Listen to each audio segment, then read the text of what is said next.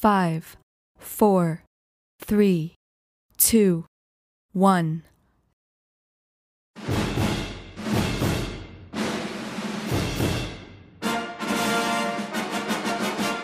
This is George Lucas. I was the executive producer of The Empire Strikes Back and developed the story for this part of the saga. I'm the director of Empire Strikes Back, Irvin Kershner. I'm very happy to have this chance to talk to you all. And I'm Dennis Murin, visual effects supervisor at ILM. Empire was certainly my favorite film, and by far the most difficult one to work on. I'm Ben Burt. I was the sound designer and supervising sound editor. And I'm Carrie Fisher, one of the actors in The Empire Strikes Back. This was the first time I was able to put the number of the episode on the film and the actual title where it belonged. When we did A New Hope, the studio wouldn't let me put that on there because they felt it was too confusing for the public. This is the second chapter, and it's the middle of the first trilogy. Therefore, it actually has a lot of challenges that the first chapter and the third chapter don't have, which is there's no beginning and no end. When George asked me to do The Empire Strikes Back, I at first said no. The idea of following Star Wars seemed kind of forbidding. How do you make a picture that's better than Star Wars? George said that this would be my picture. He would stay in California with the special effects. And so I finally said yes and went up to the ranch and started meeting all the people. And by the time I was finished, which was about 2.5 or more years later, I realized I just had one of the great experiences of my life.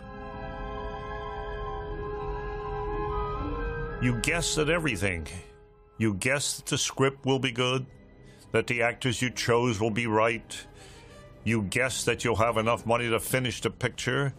And after every scene, you guess that this is the scene that will work.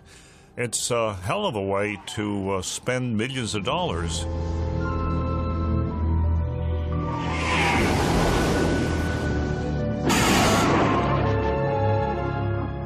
Suddenly, I found myself in the snow on a glacier in Norway. Had lots of blizzards. It was very, very cold. It was very challenging on lots of levels. This was also when we tried to move into the land of stop-motion animation.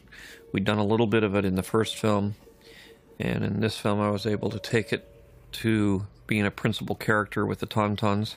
This shot here was one of the hardest ones, I think, for me in the whole show, figuring out how to do that. But it opened a door sort of for creatively trying to figure out how to accommodate George with his ideas about how to do things. As we started the picture, what was uppermost in my mind was not the special effects.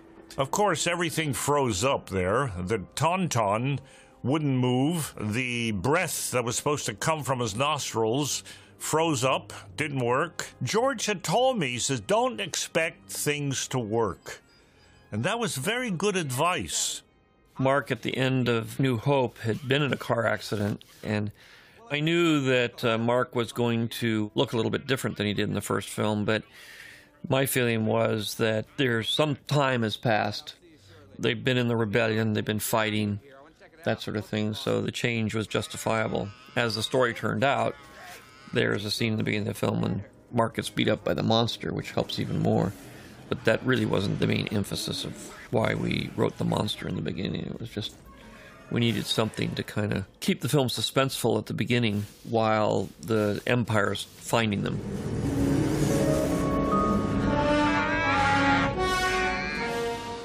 And here was a shot of the Tauntaun coming into the hangar, and somebody had to run with a cutout of a Tauntaun from the hangar door through the hangar that we would be putting the Tauntaun in, so we would see the speed and see who would not get in front of the Tauntaun so they could do the special effects.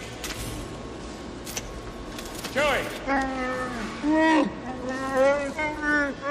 Kersh wanted to take the film in a slightly more serious tone than what I had done on the first film, but without taking it completely out of the Saturday matinee, fun kind of film that the first film had been.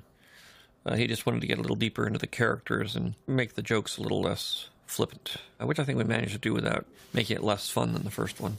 But my main concern was how to characterize these people that you already had met in Star Wars.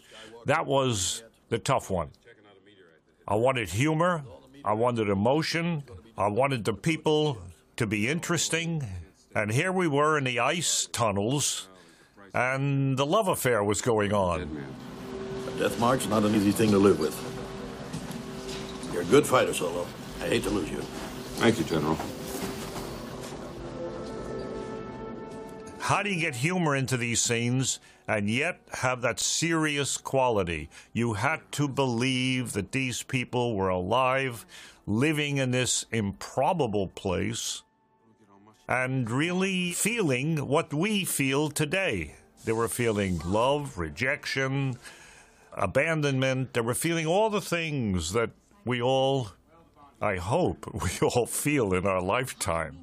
Larry Kasdan, who had rewritten the script entirely, understood this and wrote some very good scenes, which still needed interpretation, let's say.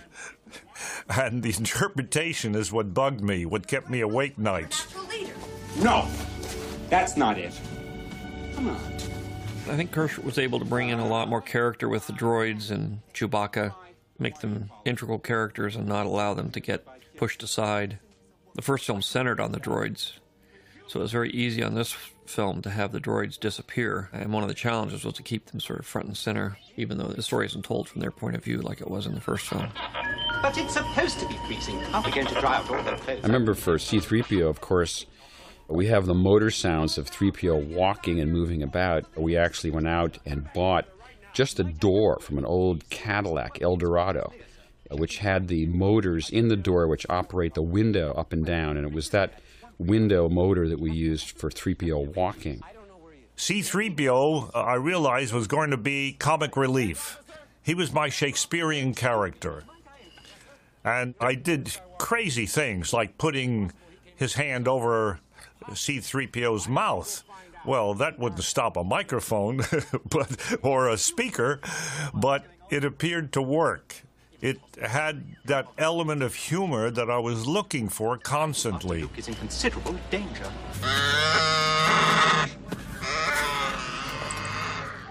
Well, Star Wars isn't sci-fi at all. It's space opera, which is a subgenre. I mean, it's sort of halfway between science fiction and fantasy. The motif I used to tell these stories was the Saturday matinee serial, which is a particular genre that was very popular in the 30s and 40s. I wanted to look just like that, and those were, at least the Flash Gordon, Buck Rogers kind of things, were space operas. Some people like to call them comic book stories, but they aren't comic book in the superhero genre. They're comic book in the very early part of the century, when adventure serials first started.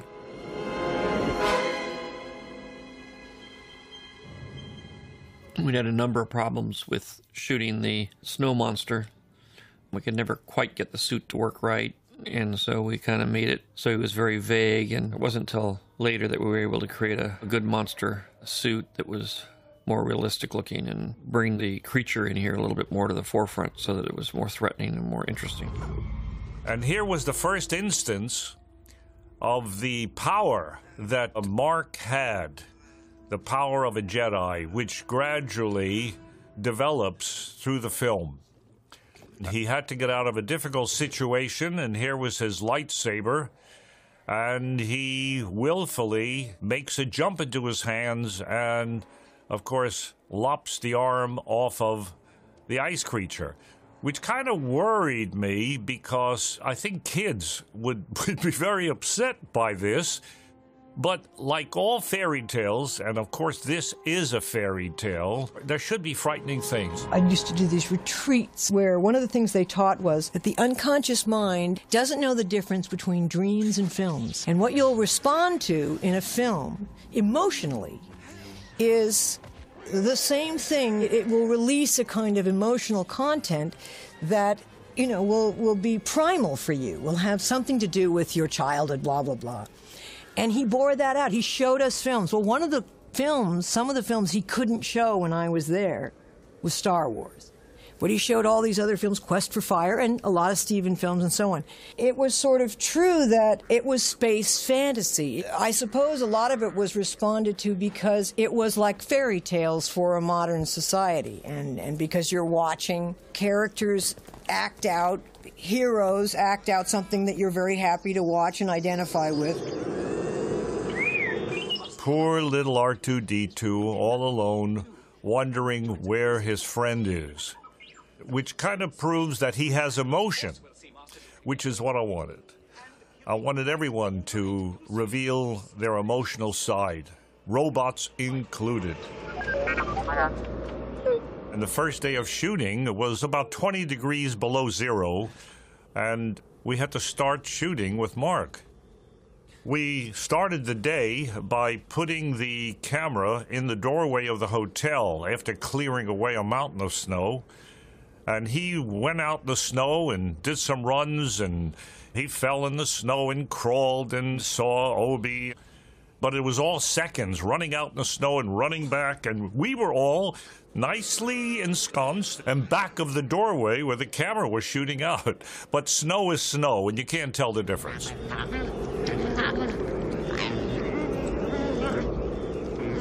The Tauntaun voice was concocted from a recording of an Asian sea otter named Moda. It's a very small little mammal, probably less than a foot long, but with a very loud and shrill voice. And the small sea otter could almost speak with a wah-wah kind of voice, which we pitched down a bit and used it for the sound of voice of the Tauntaun. To pick up any signals, although he does admit that his own range is far too weak to abandon all hope. Your Highness, there's nothing more we can do tonight. The shield doors must be closed. Close the doors. Closing the door, I wanted to make into an event because it was closing off their closeness. Now, here is another case of emotion where the two robots really care about what's happening out there in the snow, and the howl of Chewbacca, to me, was very important. That was an emotional outburst. I think one of Kershner's other challenges was to create a little bit more emotion in Chewbacca. I think that was accomplished in a great way with his sadness over Han Solo being missing. Don't worry about Master Luke. I'm sure he'll be all right. He's quite clever, you know, for a human being.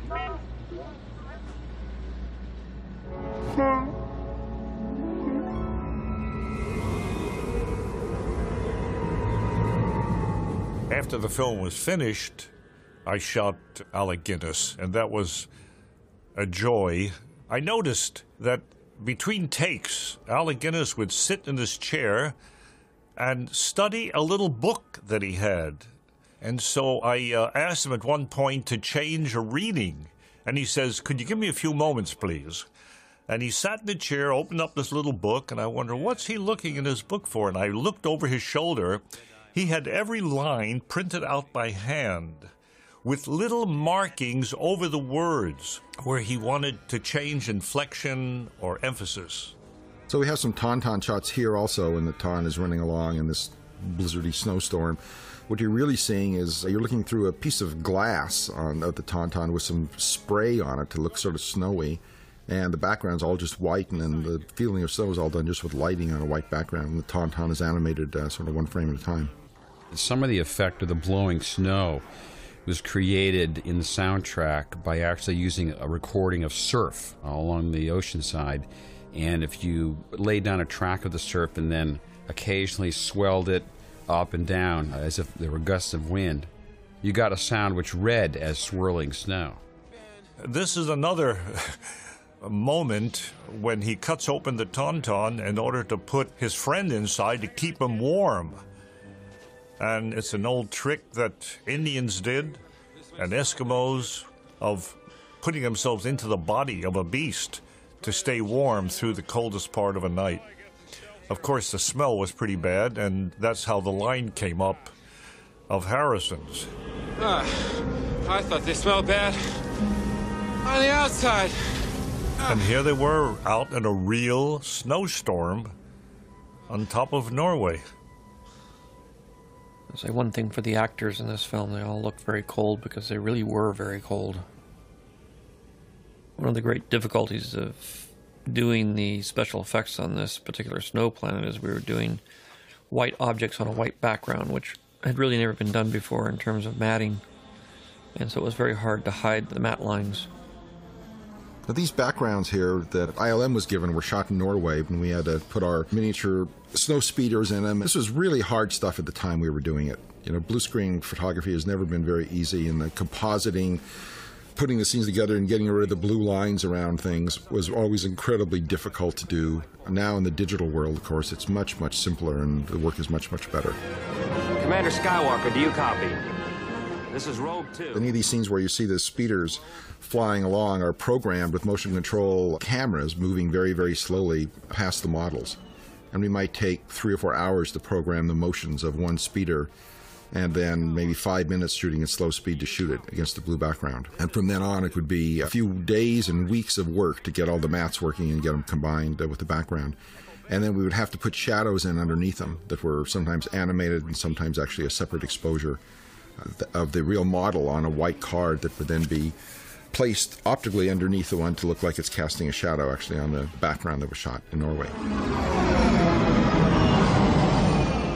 In this scene where Mark is in the tank, he almost got killed. They had a light right over the tank, which was open on top with the water bubbling, and just before he went into it, the thing cracked, and these huge pieces of glass came tearing down into the water, very heavy, and if he had been in the tank a few minutes later, I don't know if he would have gotten out of it. Well, Your Worship, looks like you managed to keep me around for a little while longer. We were very conscious of the fact that we didn't want to drag this thing down into a dark morass that was significantly tonally different than the other film. But we wanted it to be more sophisticated and deal with the fact that the film is going in a darker direction. So the kind of goofy giddiness of the first film was toned down dramatically on this film, and it was replaced with a kind of a slightly more mature humor. Alone in the South Passage, she expressed her true feelings for me. What? Here is a scene where I had a chance for emotion and humor and characterization.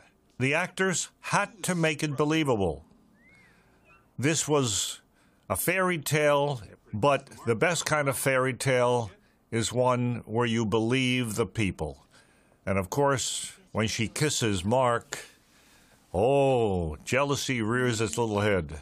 C-3PO understands it, and so does Chewbacca. And it sets up scenes for later, including the third film. Excuse us, please. Princess, we have a visitor. The actors that I chose in England were British. There were just a couple of Americans. And what I wanted to do was make all the bad guys British and all the good guys American. But sometimes I didn't have the actors, so I had to use British actors and put American voices on them. It could be an imperial code. But a lot of the picture was dubbed because there was so much noise on the set with the special effects, with the chains and the steam and all.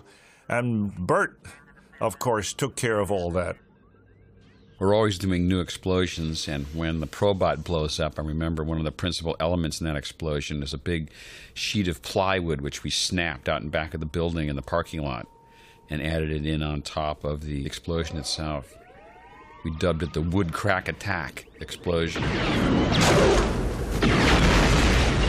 This is the kind of scene that I like to do with the people. I like to fill up the frame with the faces. There's nothing more interesting than the landscape of the human face. Afraid there's not much left. What was it? Droid of some kind. I didn't hit it that hard. Must have had a self-destruct.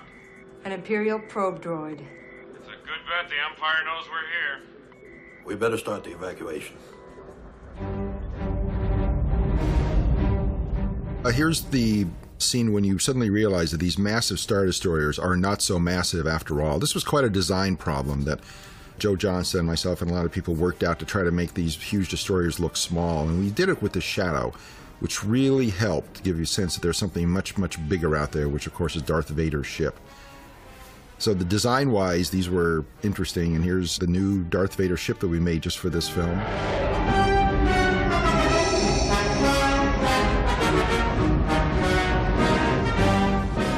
I remember when I first heard the title, The Empire Strikes Back. I think George mentioned it to me some months prior to the filming taking place, and I wasn't so sure he was serious about the title. For some reason, it seemed such an extreme pulp-sounding title to me, like an old serial chapter. Of course, I've since realized that, well, that's what we were making. We were making big versions of the old serial chapters, which had, you know, titles like Human Targets, or Fate Takes the Wheel, or, you know, The Crimson Ghost Strikes Out, or something. So it was fitting that this title was what it is. I had the sequel rights that I'd gotten almost by accident on the first film, because I got them because I wanted to make sure I could finish these other movies, thinking that I was going to have to struggle to get them made. And I didn't want them to have the right to say no. But as it turned out, they became extremely popular, so the problem became just the opposite, which is they wanted to take it over and make it their way, and I wanted to make it my way. So the struggle became one of who was going to control the picture as much as anything else. Evacuation control will give clearance for immediate launch. Right, sir. And here's another chance for humor. About all I had to work with on the ship was a little welding torch. That's the only thing that would give me something dramatic. We try to keep exposition down to a minimum because you didn't need much. The story is quite simple. The people aren't, but the story is simple. Not simple-minded, but not so complicated that you need a lot of explanation. That gives the director a chance to work on the characters, to work on little moments of improvisation, staging, instead of having to have these long-winded speeches about exposition.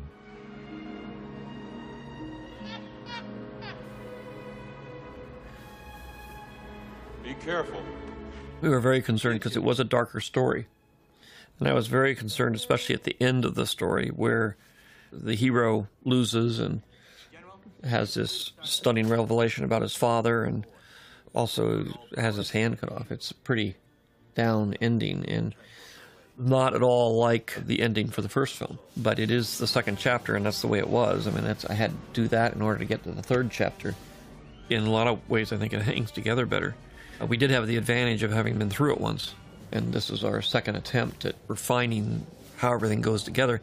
And the first film was extremely experimental in terms of just how we went about making the movie in terms of special effects and production values, and I was really under a lot of stress from the studio and everybody, and had very, very little money to work with. I had about half the budget that this was. Ultimately, it was even less than that. He is stupid. Well, the interesting thing, too, about shooting this movie was you now had this weird, never-before luxury of shooting a film you knew was going to be a hit movie.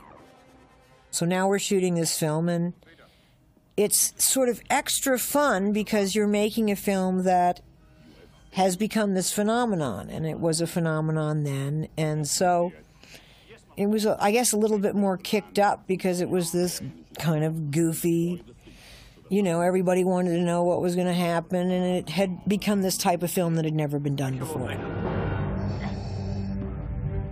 This was the longest speech on the planet Earth. I had no idea what I was talking about.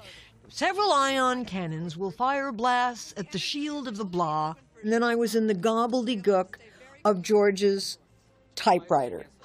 So I am desperately hoping that I can remember this speech.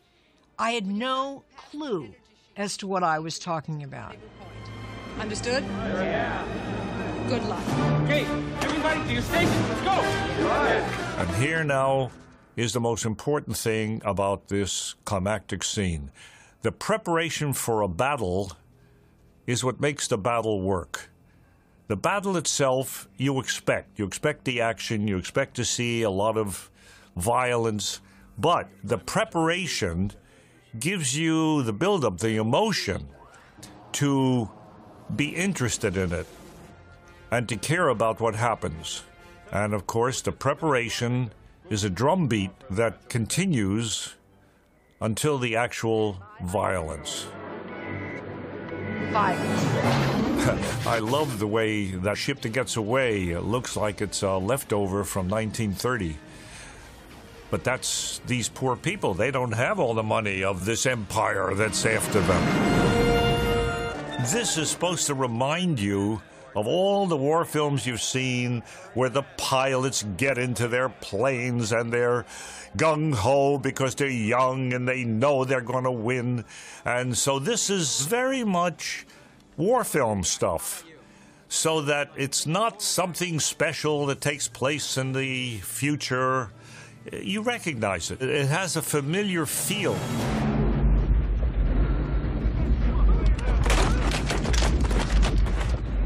The approaching walkers was one of the most satisfying sequences to work out with sound, because it involved the unseen menace of these giant walking machines as they first appear on the horizon. And the thumping of the legs coming was made up of several elements. The first was an artillery explosion. We had recorded in Oklahoma a very distant thump of the explosion. That was mixed with the rhythmic sound of a metal shearing machine. But the walker itself also needed a slightly squeaky leg sound, and I found that going out to get the newspaper in front of my house one morning, and I opened the lid on the dumpster that had been left by the refuge collecting company, and that squeaky dumpster lid made such a good sound that I recorded that, and that became the other element of the walkers. The walkers, if anything, were inspired by the original novel of War of the Worlds, where the Martians walked on, like giant spiders, they walked on legs. I was trying to come up with a way of making this battle different and unusual without putting tanks and normal military stuff in there, and came up with the idea of giant walking machines. They're tall because I wanted the speeders to be able to fly under them, to make a more dynamic kind of battle out of it. And again, I was struggling with the fact that in the first film I had this big space battle at the end of the movie, but in this film there wasn't anything like that. Rogue group, use your harpoons and tow cables. Go for the legs. It might be our only chance. The approach that I took for the walking machines on this was to do them stop-motion animation. There was some talk about doing them motorized, but I think we'd still be working on that if we'd done it, actually tried to make real walking machines. Everyone sort of got together and made the models, the walking machines, probably about 2 feet high, and the legs about 2 inches wide each one, so that just big enough for a hand to sort of grab it and be able to move it one frame at a time from one position to the next. The backgrounds are massive, massive, beautiful paintings that were done by Mike Pangrazio, sometimes 15, 20 feet wide. And the aerial shots, when you're looking down on the walking machines, is a large set, probably about 30 feet square, with trap doors in it, so the animators could, between frames, pop up through the trap doors. Yes, Lord Vader. I've reached the main power generators. The shield will be down in moments. You notice when he pulls down this periscope, it's very much the same as on a submarine. And this is one of the joys of this film, that there's a familiarity to everything. I mean, here he is wearing an outfit that could very much be a pilot today. Coming around, group leader. The snow that's on the ground for the stop-motion shots is made up of these little micro balloons, little tiny, tiny particles that I think were used for filling in paint, thickening it or something like that. And then sometimes we used flour and then with paintbrushes very carefully manipulated around so that it looked like it was snowbanks, but never, of course, wanting to touch it between each frame accidentally. Even if someone put their elbow there animating it, then suddenly the snow would jump to a different position. It would look really fake-o. This is a wonderful moment when it falls, and they're so happy for a moment. The explosions are very necessary. I think there's a certain satisfaction in seeing things blown up, especially bad things. And the kids do respond to it. I see it, Wedge. Good work. I don't think we can protect 2 transports at a time. It's risky, but we can't hold out much longer. We have no choice. Launch patrol. Evacuate remaining ground. This is again Chewbacca with Han Solo. Always having a fight, always having problems, but they love each other. And here he is saying goodbye to R2-D2, take care of yourself. which anybody would say today with a friend that's going off to do battle. So the snow battle involved the production of a lot of new effects, which was the sound of the lasers firing from the walkers was actually a little snippet of a sound that an old biplane motor makes when you crank it up to a high RPM rate and then you kick in the motor mechanically, and that sound of it kicking in, a squeaking sound, is what's used for the walker lasers. The sound of the speeder's steady in flight was derived from a recording which was of the LA freeway, recorded through a vacuum cleaner pipe. I put a microphone inside it and then pointed it at the distant freeway, and it was that sort of phasey sound that I got that was used as the sound of the speeder's steady. Steady. Stay tight and low. This is it. Ow! And here's our hero in trouble, in bad trouble, but we got to follow him because he's the one that leads us into battle and out of battle. Landing was done right there. We brought that little machine up on the snow. Of course, the legs were put in later in the studio. This was quite a difficult shot when the walker steps on the snow speeder, because we had real footage of Mark jumping out of the snow speeder, and we had to actually have the speeder crushed in the background. So it required quite a bit of, I remember at the time, quite a bit of hand rotoscoping being done on that shot to get that to work.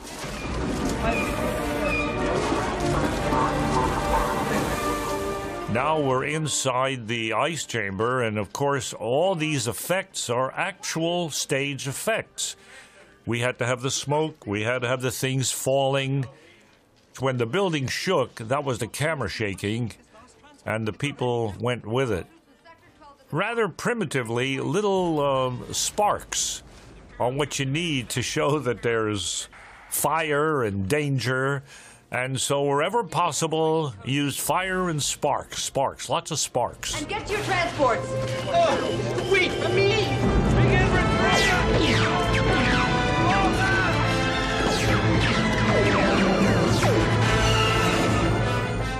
So this is an exciting sequence coming up when Luke gets pulled up.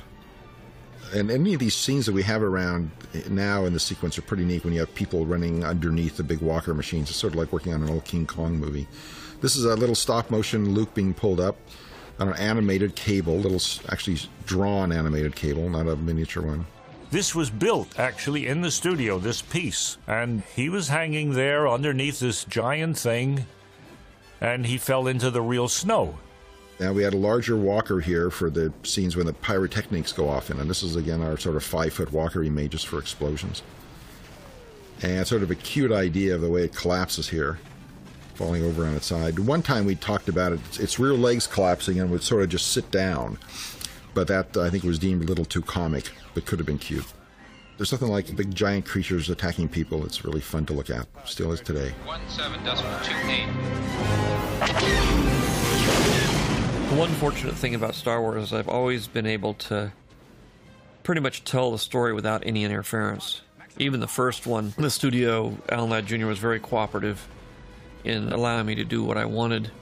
But since the first film, there had been a sort of continuing change of management through the rest of the movies. You know, you don't always have a guarantee just because you have a good relationship with the studio at one point, that 2 or 3 years later you'll still have that relationship. Fortunately, I was able to be immune from that kind of corporate turnover. Because this film was not a traditional sequel, it was just a continuation of a story, and because it didn't have a beginning and an end, it had a unique structure where a lot of the big action sequences are early on in the movie, and it ends on a personal note. These are things I'm not sure a studio would have gone along with if they had their say about what was going to happen and what was not going to happen. And they're running away. So lots of explosions, lots of sparks. You need sparks. And they just about make it with poor C-3PO trying to keep up with them, but it's pretty hard in that suit. Poor C-3PO, always left behind. This becomes a running gag, and you need running gags to create humor. I didn't have to put pressure on Kersh. I think there was a lot of pressure on him to say, I want this to be the best movie it could possibly be. You know, I don't want to drop the ball on the franchise. I don't want to not make this better than the first film. And here is Han Solo, always in trouble with his ship. Now, you notice when he banged the ship that all the lights went on. Well, that's one of the oldest gags in the world. You know, here's a high-tech thing that goes faster than the speed of light, and he gives a hit on the wall, and all the lights go on. The current... I don't know how many people catch it, but I love it. These are the moments that I was trying for. See? Someday you're going to be wrong, and I just hope I'm there to see it. Punch it!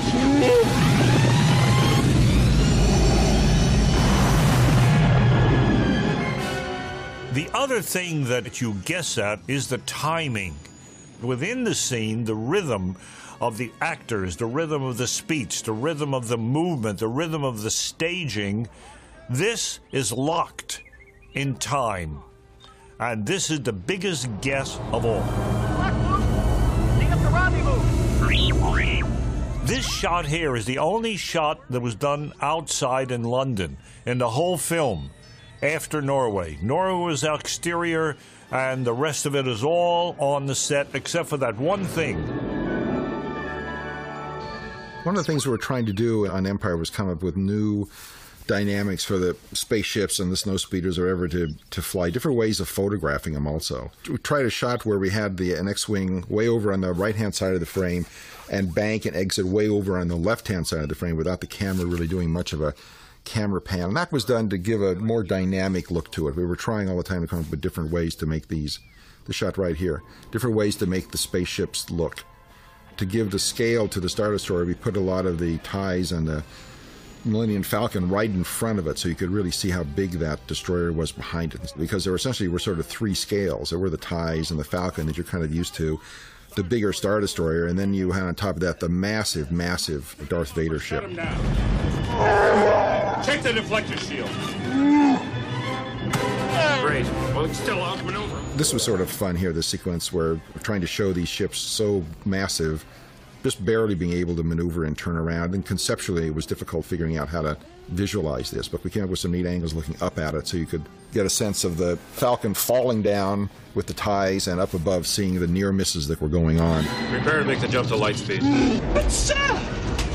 They're getting closer. Harrison, in these scenes, when they go into the meteor field, was talking very fast. When we went to dub him back in Hollywood later, he asked me to go check the projector. He said, you know, I can't talk that fast. He says, the projector's running slow. Well, of course, the projector was running at the right speed. And I said, you were speaking that fast because the adrenaline was high. You were doing the scene. I can't do it, he said. And so we kept running the ADR over and over, and finally he got into it, and of course, he could talk that fast. And he did it. And bang, the thing falls on his head. And we don't see it, but we know it. Han, get up here! One of the things I wanted to do was to begin to progress the love story, but I couldn't really resolve it until the third film. It's the progression of a love story that never goes anywhere in this particular movie.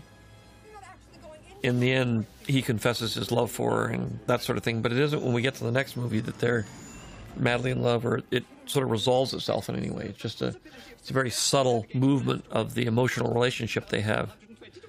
And that's always been a difficult thing in this particular story because the love story is a very thin factor in all of these. Subtle in the first film, move along on a very thin note on the second film, and a very slight resolution in the third film. And mostly Saturday Night serials had no love story at all. The love story was, you know, a hero meets heroine and they fall in love. I mean, there's no dialogue or anything. It's sort of a given. Oh, you're the hero? Yeah, I'm the heroine. Oh, okay, let's kiss. You know, there was no real depth to it at all. And not much time was ever spent on the love story aspects of it. If we stay out here much longer. You can argue with that. Oh, we're honest. I'm going in closer to one of the big ones. Closer?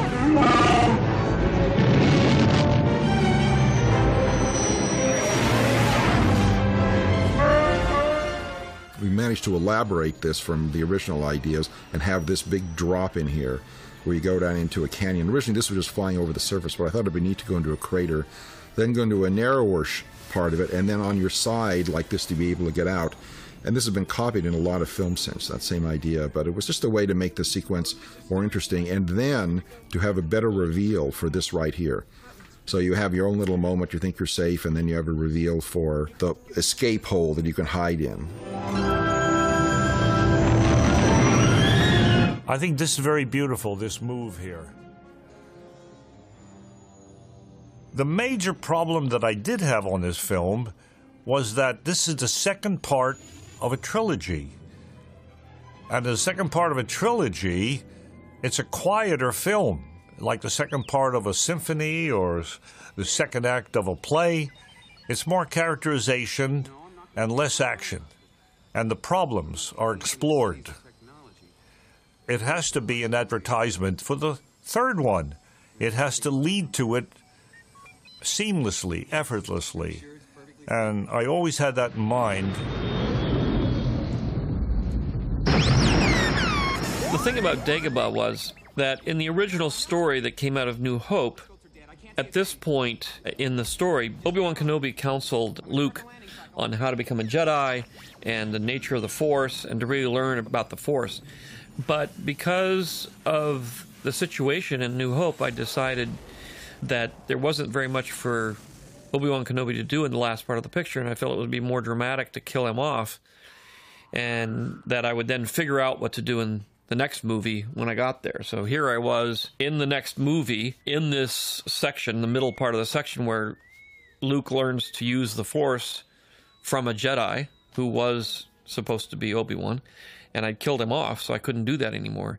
So I invented this new Jedi, Yoda, and in order to sustain what I figured was going to be a lot of long, talky scenes, I wanted to make him a rather unique alien character, so he was fun to watch.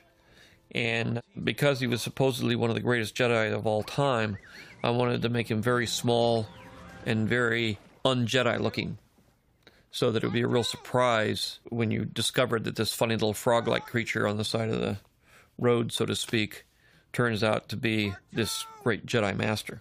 But it really came out of the problem I had in killing off Obi-Wan Kenobi in the first movie. Not technically killing him off, but having him join the Force at will. The issue of consciously joining the Force, which is a theme that runs through these films, and being able to retain your personality, your individuality, once you've gone over to the other side, is part of the story that gets explained in the first three films. And here it's becomes kind of a mystery because it's never really explained how and why that happens. Dagobah is a place where there's a great opportunity for the sound designer because you can create an unseen world that's off camera. You can give it a vastness which is not really there. I started out with some just recordings of birds done at a zoo, but they were in a very echoey aviary. When you slow down the recording of the echoey birds, they became spooky howls, which really had the right feel. But mixed in with that were a lot of other little animals. We had some recordings done of raccoons, done in a bathtub in order to confine them so they wouldn't run away from the microphone. I remember in the original production track that we get from the set that, of course, R2 doesn't beep in all these scenes, but rather you'd often hear the director, Irvin Kershner, making beeping sounds to cue the actors, and it was kind of fun to hear that. He was imitating as best as he could sounds from the first Star Wars movie. Here's an intimate scene between the two, and he cleans off his little eyepiece. Whoop! And out comes the mud and water. It was very important in this movie, at this point, for us to realize that Darth Vader was a human being. That he wasn't a robot, he wasn't some kind of monster, he wasn't an alien. Because in the first film, you didn't know what he was, you never saw him. After going through that with Kirsch, he came up really with this thing of having him put his helmet on, which was really nothing more than a setup for the next movie. That, to me, is the way to show Darth Vader. I can see him with his helmet, and I wonder, really, what the hell's underneath? Is it just an ordinary man, or is it pieces of a man? And that's what happens to the audience when they don't see too much. Ship, not excusing us. Yes, sir.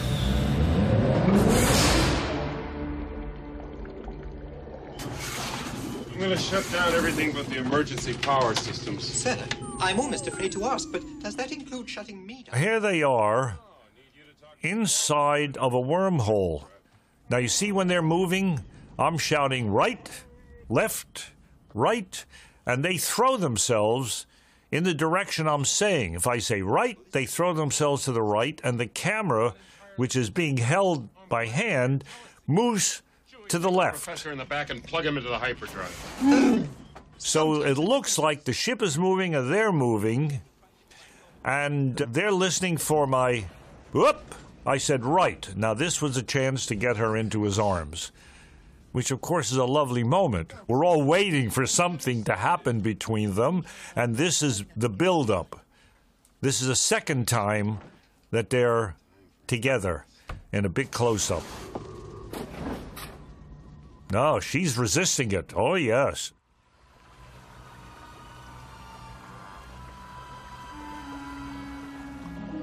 Now, here we are on the planet, which is muddy, water, foggy always. There's no sun ever.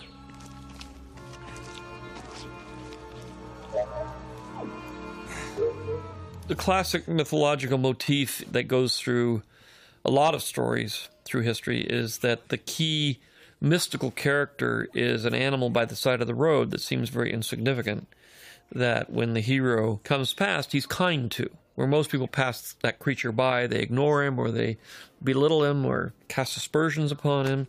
The hero is kind to him. And by being kind to him, the hero gets the magic that the character on the side of the road has. And in this case, I was playing that motif more literally than I had in the first film. It's kind of what Obi-Wan Kenobi is in the first film, as the old wizard. But here, it's much more the magical frog, so to speak. Something familiar about this place. There was a huge challenge with this. I didn't want Yoda to look like a man in a suit. So I made him 2.5 feet tall, which would have been impossible, to put anybody in. And in England, we had worked across the street from ITV, which is where Jim Henson's group was. And we knew Jim Henson, and so I asked Jim if he thought it would be possible if we could get together and create a very realistic-looking puppet and make it work. And he thought about it, and he thought it was an exciting idea, and he thought it might work. And so he helped advise us on this, and he recommended that Frank Oz be the puppeteer. He said he's really the best. Stuart Freeburn, with the help of the Henson Group, he created the head, which, by the way, he later said was self-portrait, a portrait of me, and I didn't see myself in this, but he did. But I sure could see Stuart Freeburn, the maker of Yoda. I mean, it's like it's a spitting image. Between Jim Henson and myself and Frank Oz and Stuart Freeburn and Kershner moved around to create something that seemed completely impossible when I first came up with the idea of a 2-foot-high Jedi. Yoda here is a mischievous little toad, which is character. And without that character, he's just nothing. He's a puppet. Cutting the voice of R2 in this sequence with Yoda was a lot of fun because there were a few comical moments and interplay between Yoda and R2. It was really just almost a madness when you had this little impish new creature appearing, and then you had a robot that beeps and boops, having the two of them argue and fight over the stick and over the objects. He really is childlike, which is, I think, why children love him so much. I love when he's beating on him. This is all part of the characterization. He's a curious child who won't give up something that he's found. Find your friend? I'm not looking for a friend. I'm looking for a Jedi. It was one of the scarier things in the movie, because if he looked like Kermit, we would have been dead. And we were just terrified that he was going to be this sort of shocking new character. You didn't know how we did it. And I think when it first came out, was the impression that people just couldn't figure out how he created this character. But it was struggling with this character that took me to the next level of saying, gosh, I wish I could get that character to walk, because he can't walk more than a few feet. Because he's really a guy on a hand and moving around, and it takes a lot of work to get him to go anywhere. That was really what started me on the idea of creating digital characters that could actually move freely in a set without having to have the whole scene blocked around the puppeteer.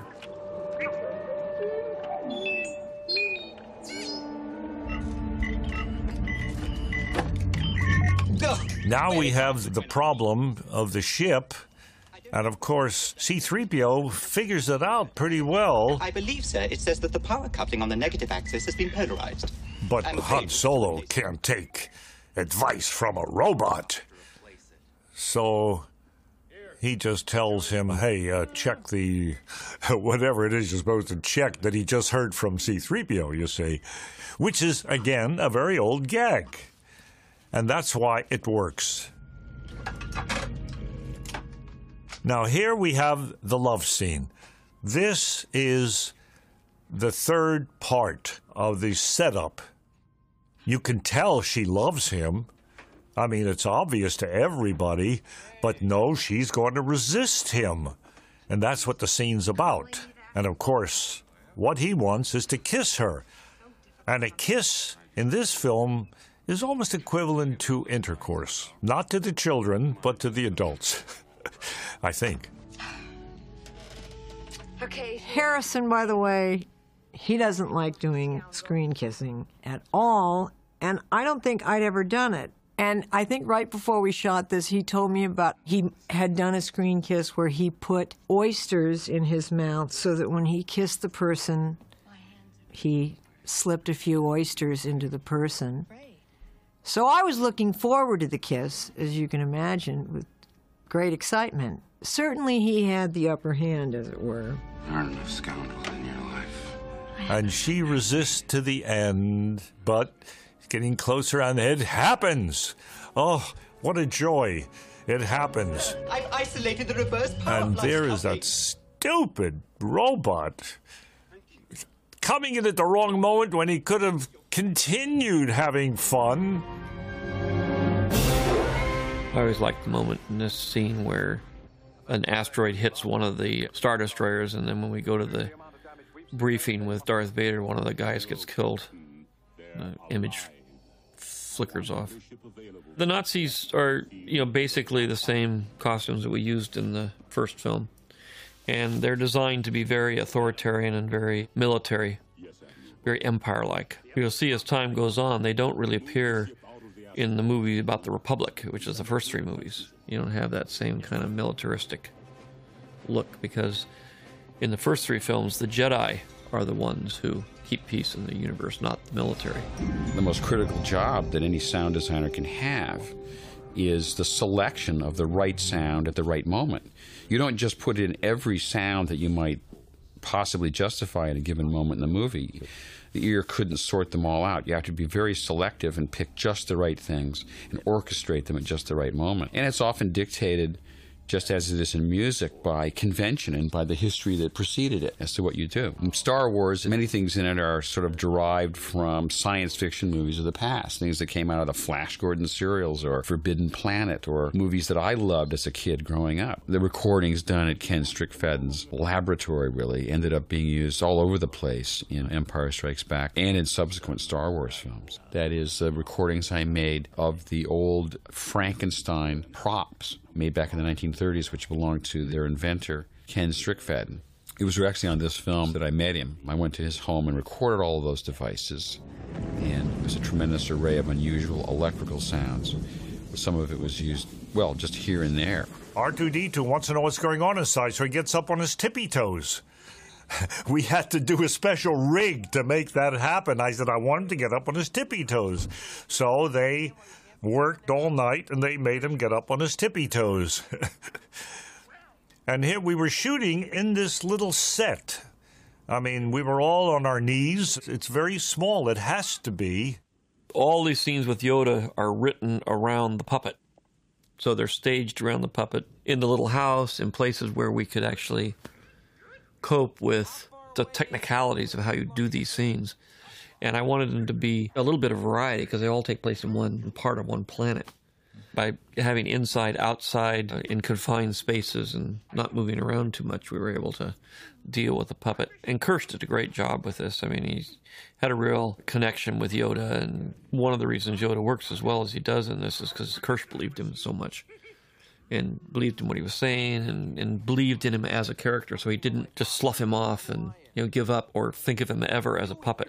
Now, Yoda, for me, was a Zen master. And the things he says, war does not make one great, and things like that, are sort of little bits of Zen. I think people react to that. Like his father. Was I any different? One of the more fun aspects of his character is that he starts out as this funny little creature, and then he turns into this wise old Jedi, and he does it in this scene. He's goofy in the beginning, and then he just turns, and you can see him go from being wacky to being very wise. For 800 years have I trained Jedi. My own counsel will I keep on who is Frank Oz did a brilliant job of acting in this picture. We tried actually to get him a Academy Award nomination, and Screen Actors Guild said puppeteers aren't actors, which I thought was outrageous. A lot of acting started out as puppets and puppeteers in the old days, a few thousand years ago, before the Screen Actors Guild. But it's a great, brilliant performance, and it's acting. It's the best of acting. What he was doing. Underneath the set here are about 6 television sets in a circle. Frank Oz and his puppeteers. And they're pulling strings that make the ears work, the eyes work, and they're watching the screens. I'm on top next to the camera with earphones so I can hear, and I'm watching it on a monitor, and I'm watching them at the same time. So I'm seeing what they're seeing down below through the camera. And it's pretty tricky shooting.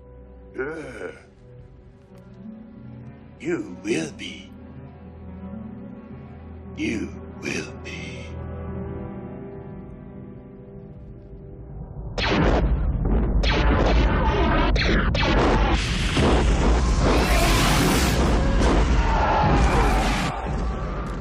This scene in the snake's mouth worked better on the page, I think, than it finally turned out. It's a very hard concept to pull off. I mean, I think it works, but I'd always expected it would get a laugh when, the ship flies out of the creature's mouth. But as it turns out, most people are astonished and slightly confused, I think. We never really got the reaction we were looking for at the end of this scene. It was based on a mythological motif, but as I put it together and everything, and as I wrote it, I thought it was really funny. The revelation of it.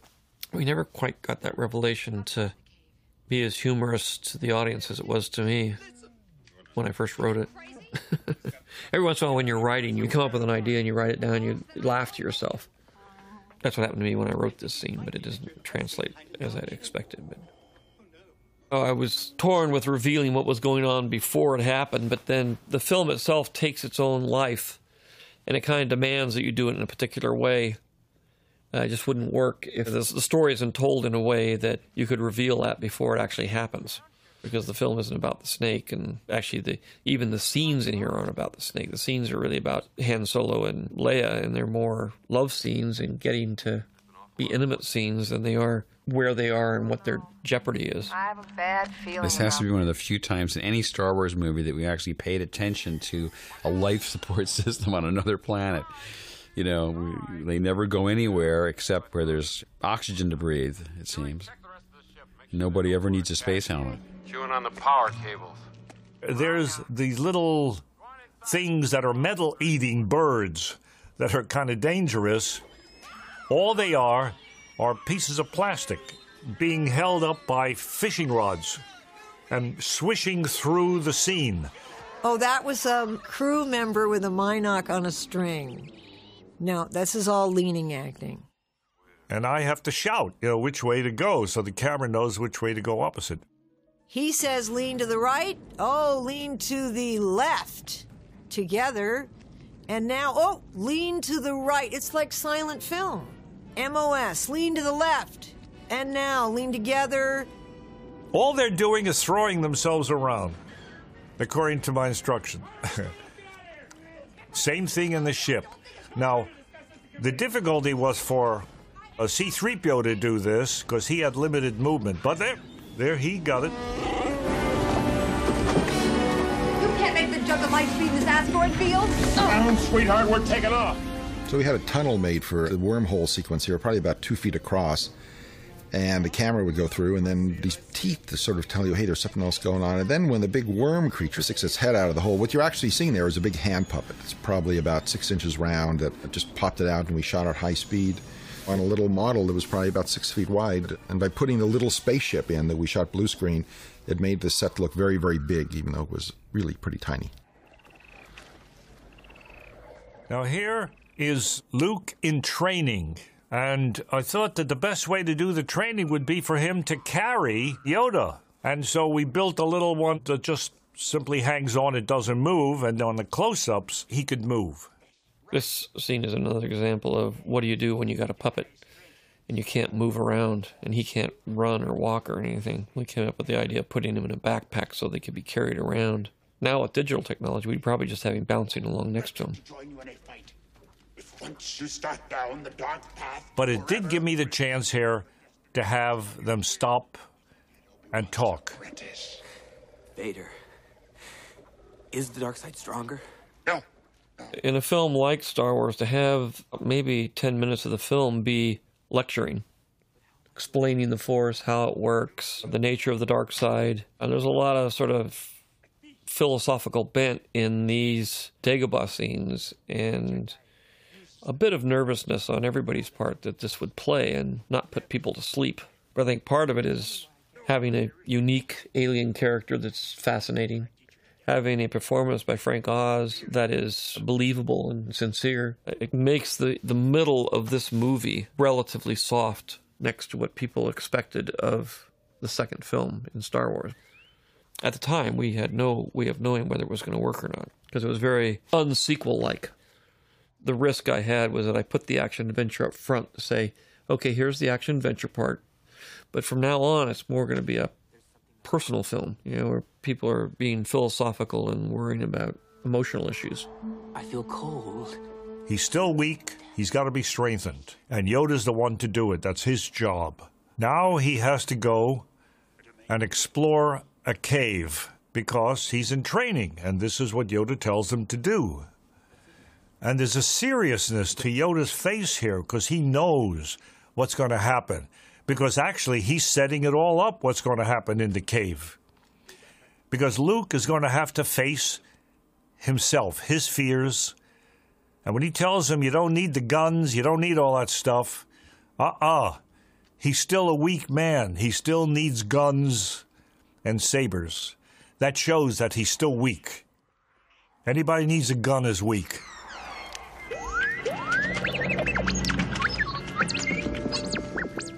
Part of the going into the tree is learning about the Force, learning the fact that the Force is within you, and at the same time, you create your own bad vibes.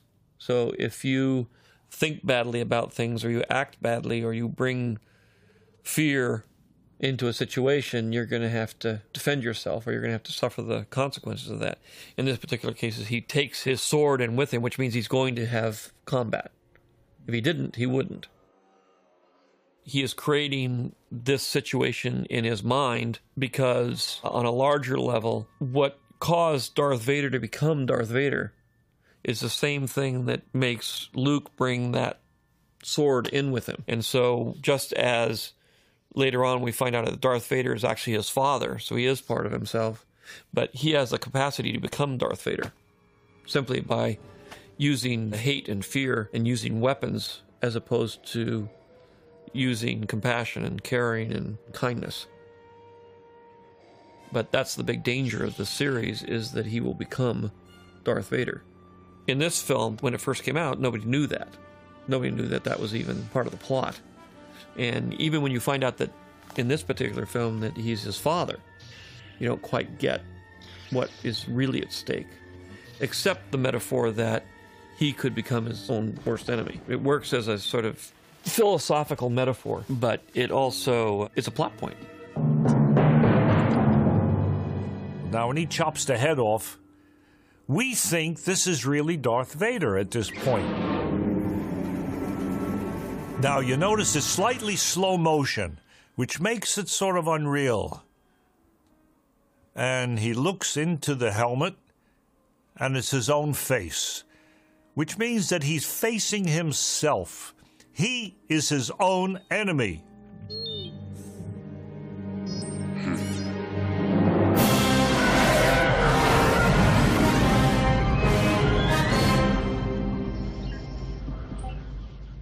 It was fun being able to introduce these bounty hunters into the series. And some of the original stories and original struggling with the screenplays, the bounty hunters played a more important role, and they pretty much got written out of A New Hope.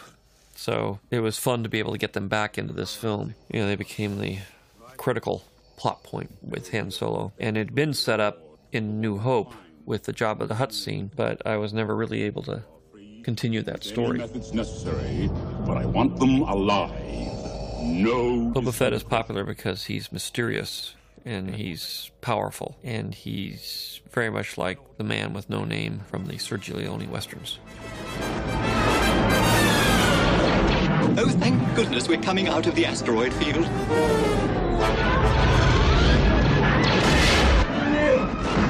Let's get out of here. Ready for light speed? Again, the ship didn't move because it was on rollers, but they couldn't move it fast enough, you see? So we did it with a camera and a little jerking of the set, but that didn't do much good. Look at the frustration. Chewbacca's frustration is wonderful. That means that he feels things. Harrison really got into the part. He was Han Solo. He was in trouble. He acted in trouble. He looked like he was in trouble. You're going to attack them? Sir, the odds of surviving a direct assault on an Imperial Star Destroyer... You notice how short the cuts are. It's very necessary to keep the rhythm of this film. Now, the cuts are very short, very little dialogue, but on the staging of scenes within the cuts, I had to keep that rhythm going. So it was the same pace, the same rhythm. And that, to me, was one of the most frightening things about the whole shooting. I was guessing. Every director guesses. Is it the right rhythm? Is the staging good? Are we getting the point across? Are we missing anything? And the cameraman is thinking to himself, gee, is the lighting right? Will the lamp screw me up? I mean, there's always something. Use the Force. Again, the challenge in the Dagobah scenes is to try to explain as much as I could about the Force without it getting completely didactic and boring. But there are certain aspects to the Force that need to define what a Jedi can do that the other characters can't do. And these scenes are really set up to do that, to say, what is the Force? How does it work? What are the powers that the Force has? This particular scene is one of my favorites. Ultimately, I guess it comes down to the power of positive thinking or your belief system. If you believe in something, then it will work. If you don't, it won't. And part of getting something done in your life is to believe that you can do it. A lot of the scenes, again, are very old in nature and common wisdom told in all kinds of stories. And one of them is believe in yourself and believe in what you're doing. People use to pass on this kind of information to the younger generation. Do you nothing that I say? Master, moving stones around is one thing. This is Frank's got a lot of long dialogue scenes, a lot of preaching and lecturing, and he's able to pull it off with a certain amount of panache and character that makes it very, very watchable. When they were doing these scenes, Mark could not hear what Yoda was saying. So on the rehearsals, we put an earphone on him, and he could hear Frank Oz underneath the floor talking. And we rehearsed, and then we did the take where he waited and answered.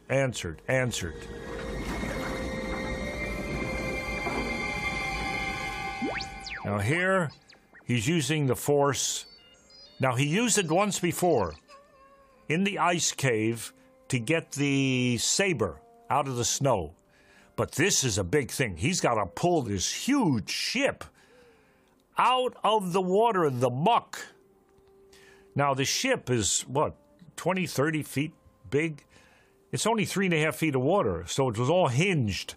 And there were frogmen under the water pulling it under, so it looked like the whole thing was sliding under the water.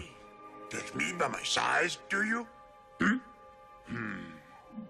And where you should not. For my ally is the Force. And now we have the great philosopher, Yoda. You see, there's no real emotion shown, except in the body movement, the ears. The way he blinks is important. The eyes wide open or slightly shut. That's all we had to work with. But Luke is so beautifully in character throughout the film. The Rock, everywhere. Yes. It's hard to believe when you're starting into something, and it happens in a lot of movies. Whenever you make a movie, you're always looking at parts of the movie and saying, is this going to be believable? Can you pull this off? Or is the audience just going to laugh and say this is silly? Because you really don't know. You're taking on a huge challenge. I mean, you know it has a very large chance of not working. When you leap out there, especially with something like Yoda, and I did it in the first film with centering the film around the droids, about having a co-pilot who's a large dog. I mean, it's just everything. Are people ready for this kind of fantasy, or will they just not go with it? There's just no way to know it when you're working on something like this about whether it is going to have that necessary suspension of disbelief or whether you're not going to get that far. And you're using the medium in every way that you possibly can to make this become believable. But in the end, I had to have a little green guy who could act and could perform. It took every bit of energy, creative energy we could muster to make Yoda happen. And here it comes out of the water, and this took 10 hours. Everything kept falling apart. The wings kept falling off. The water wasn't right. I mean, that shot was a killer. This was easy. They just pulled it across on a cable, you know. R2-D2 looking up at the thing in amazement. No expression, but you knew that he was amazed.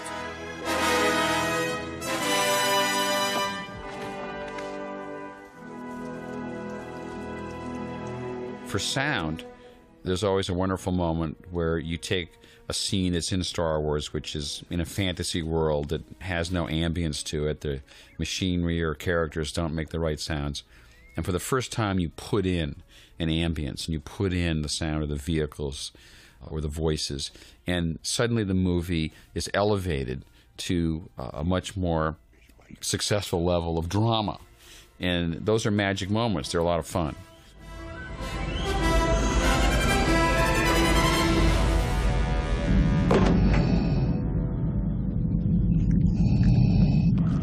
This guy's had it. He's the ex-admiral. He'd just been killed by Darth Vader. And of course, the nice thing about killing somebody like this is to get rid of the body. That makes it a real killing, you see. If you had just walked away from that, it wouldn't be as good. It becomes a bit of a humorous bit, only with Piet here, who managed to survive the whole thing. At the end, and at the very end, he expects to get zapped too, but he doesn't. I have to keep reminding people that Darth Vader is evil, because ultimately he becomes sympathetic, sort of, especially in the next film. And I didn't want to lose contact with his evilness. And the easiest way to do that was to kill anybody in sight. This was a really cute, because this was a little tiny model we made to go on to the back. This one right here, go back on the Star Destroyer model. This little Falcon there is probably about 1.5 inches across, or 2 inches across. And this was a fun sequence too, sort of, you know, how they're evasive and hiding and everything. And it was pretty neat, all these graphic images we get of these triangle-shaped Star Destroyers moving around. Surrender is a perfectly acceptable alternative in extreme circumstances. The Empire may be gracious enough. Shutting off C-3PO there, I think that's a wonderful moment because it means that he's really a robot, that they have complete power over him, and yet they depend on him. This is pleasant because, for one thing, we're in agreement about turning off the robot. So I think we agree for the first time in a million years. And we talk sort of calmly to one another for the first time, I think, in the whole film. And I smile at him slightly, probably for the first time. These little intimate scenes in close-up, I particularly like. You see the little head of C-3PO sticking out there, eyes wide open, naturally, because he can't close them. Do you trust him? No. The concepts, the motifs, and the themes in the first three movies of this trilogy, I've also tried to use in the episodes 1, 2, and 3 in different ways, so that they're kind of harking back to something you've already seen, or the way I'm telling a story, it'll reverse itself, which is you'll see something that Boba Fett's father will do that you'll then end up seeing Boba Fett do here in this junk scene. So I've gotten a lot of places in the movie where you see a scene that's extremely similar in the first trilogy that's in the second trilogy. And what it does is sort of set you up for the event in the second trilogy, even though I'm doing it in the reverse. What I call sort of reprises of ideas. It's like a musical theme that keeps repeating itself over and over again in different ways. I've used that as a technique throughout all 6 movies, and even in between some of these movies, I will repeat things and have an actor sort of confront, or a different character confront the same situation, or have the same moral quandary, and then watch how he comes through it as opposed to the way another character would. Things you will see, other places, the future, the past, old friends long gone. Han? Now here's the training continuing. Luke has to be able to do things that he couldn't do before, but he doesn't know that. All he knows is that he has to go and save his friends. And this is what makes his character. It's pivotal. Luke doesn't have patience. He doesn't want to finish his training. And he's being succumbed by his emotional feelings for his friends, rather than the practical feelings of, I've got to get this job done before I can actually save them. I can't save them, really. But he sort of takes the easy route and the arrogant route and the emotional but least practical route, which is to say, well, I'm just going to go off and do this without thinking too much. And the result is that he fails. It doesn't do well for Han Solo or himself. It's the motif that needs to be in the picture, but it's one of those things that just in terms of storytelling was very risky because, basically he screws up and everything turns bad. And it's because of that decision that Luke made on the planet to say, I know I'm not ready, but I'm going to go anyway.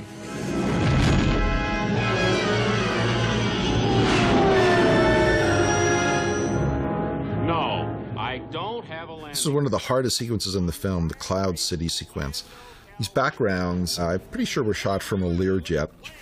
And our ships were shot, again, against blue screen, motion controlled and put in to them. But boy, it was really hard to get the mats to work and get the lighting to match up and everything because it was just so vivid and colorful. It was a pretty tough sequence.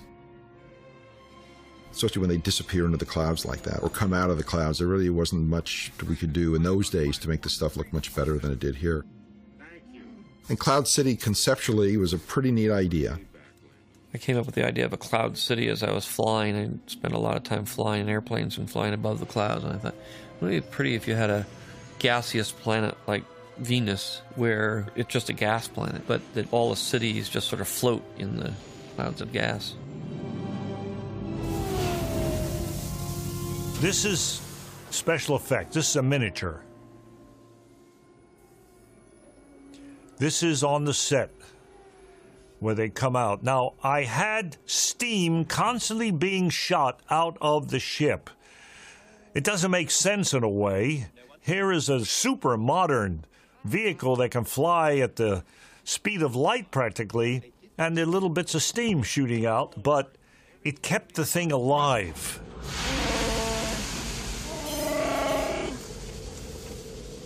See? My friend. Lando Calrissian was created as a character who was a foil to Han, who represents what Han was before he met Luke and Leia in Episode 4. One is a representation of Han at the beginning of his transformation, and this is him sort of halfway through. He is sort of making the same mistakes that Han would make if Han hadn't joined the rebellion and become a little bit more compassionate. He's the more out for himself kind of character who has to do what's practical to keep his life in order. And now Han is trapped in a world between those two. You know, he's not quite as compassionate and caring as Luke and Leia are, but he's moved away from where he was, which is where Lando Calrissian is now. I thought you could help me out. What have you done to my ship? Your ship? Hey, remember, you lost her to me fair and square. I had rented my house from Eric Idle in London, and they were shooting The Life of Brian. And he came home one of the nights that we were shooting, and so he brought home from there what I believe he called Tunisian table cleaner, which was a beverage. They gave it to the extras in Life of Brian to make them happy. And Harrison came over, and the Rolling Stones came over. I think we stayed up most of the night and then went to work. So when we arrived in Cloud City, we were very happy to arrive there. It's one of the few times in all the films where we're all smiling and smiling and smiling. Eric, to this day, is very proud that he has affected one of the scenes this way. I've had supply problems. C-3PO can't walk up or down steps. So you notice he's not there. He's trailing them. But when you come around here, C-3PO appears. You have limitations because that suit was a killer for him. Yeah, I'm responsible. And Billy D had a lot of trouble remembering his lines, so there was a lot of sort of getting into like half of the line and line, you know, can I start over? That sounds like an R2 unit in there. Now, this set was very pretty, actually, but there was a constant somebody cleaning up the marks on the linoleum or whatever it was. No, please don't get up.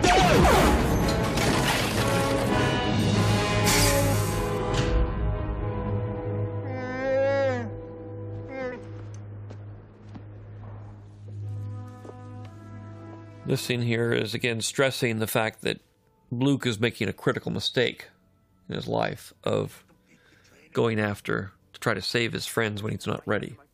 There's a lot of being taught here about patience and about waiting for the right moment in time to do whatever you're going to do. And it ends with Obi-Wan and Yoda kind of feeling not good about Luke's mistake, and they were pinning a lot of hope on Luke. It sets up the fact that in this series, Luke could be expendable at this point. That maybe he's made his bad choice and he's going to go off and something bad is going to happen to him.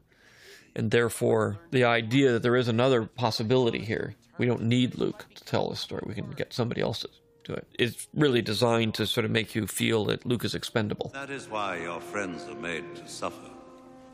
The problem with one of these kind of movies is like Superman or anything else, but if you got a hero who can't be killed, then where's your drama? Well, here, what I've done is said, well, this guy can be killed. Don't worry, he's not the important one. There is another. It's a cheap trick, but it works. Only a fully trained Jedi Knight. He was afraid to put his hand in that vent in the actual set because we had the little snake. I said, the snake can't bite. And, you know, it's not a meat eater. Oh, no, I can't. And so, you know, somebody stuck his hand, took out the snake. Look, and put it back. And then finally, Mark went and stuck his hand in and brought out the snake. But he was really frightened of touching a snake. But he did it. And that's what's wonderful. I cannot interfere. And so I had to make the scene work here with Ben who appears and a disappointed Yoda and him preparing the ship. And he's being told that he shouldn't do it, which sets up tension. And we need this story tension. Don't do it. It's a larger issue. It's saving many more people if you stayed here and used your power. No, my friends, it's a very human impulse. This, of course, sets up that there's another, again, an advertisement for the next film. That boy is our last hope. No. there is another. Some things that are designed for the next movie, some things that come out of things from earlier movies that nobody's ever even contemplated yet, in terms of the fact that there would be 3 movies that came ahead of this. All the seeds have been planted in these movies, in little moments, little lines, and things that hopefully, when one sees all 6 together, will resonate back and forth between all the movies and reveal things. All I can remember with sound in this scene was that there was a fountain in this room which had a dribbling water sound on the dialogue track, which made it unusable, so we had to loop it. And although I think a couple lines sneak through, if you listen carefully, you can hear the water dripping in the background. I'll talk to Lando, see what I can find out.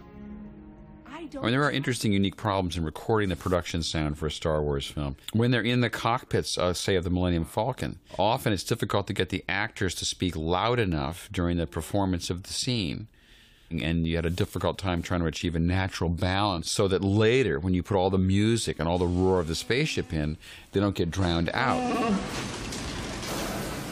The idea of 3PO being disassembled and then trying to get himself put back together again is a motif that is carried through with Luke and also even with Han. It's a motif of the movies. In this case, it's physical. It's a physical manifestation, but in the rest of it, it's either emotional manifestation or a personality manifestation of somebody that sort of ripped themselves apart and is trying to put themselves back together again.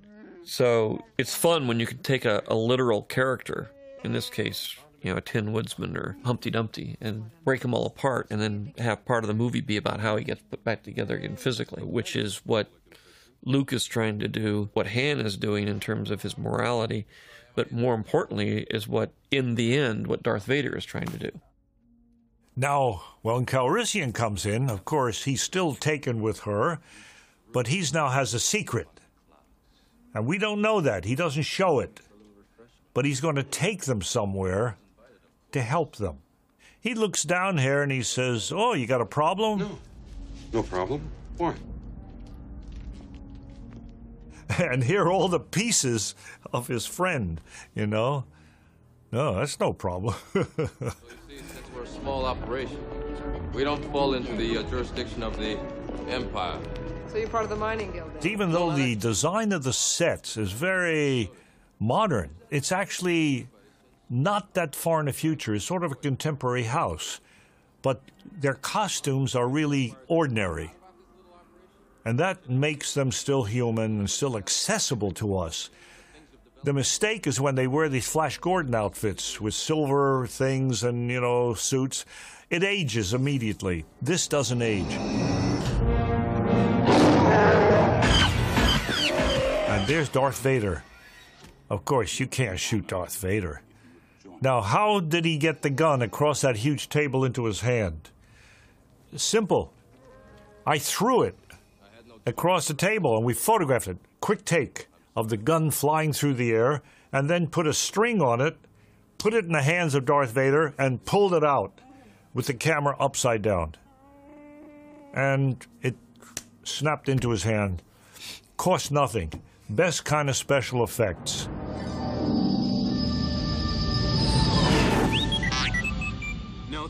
Luke is in the process of going into an extremely dangerous situation out of his compassion, without the proper training, without the proper thought, without the proper foresight to figure out how he's going to get himself out of it. His impulses are right, but his methodology is wrong.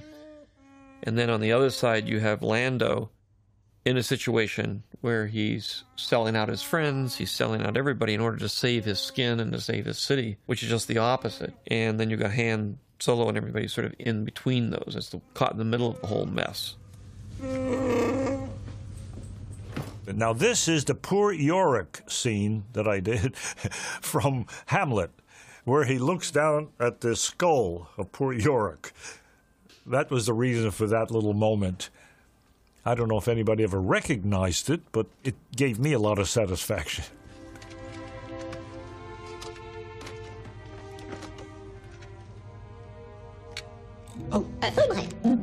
Now, when he puts the head on, he thinks he's doing a great job, but he puts the head on backwards. And of course, he's angry. And by the little movements, you can see the anger. Just these little movements. which we did so simply with strings.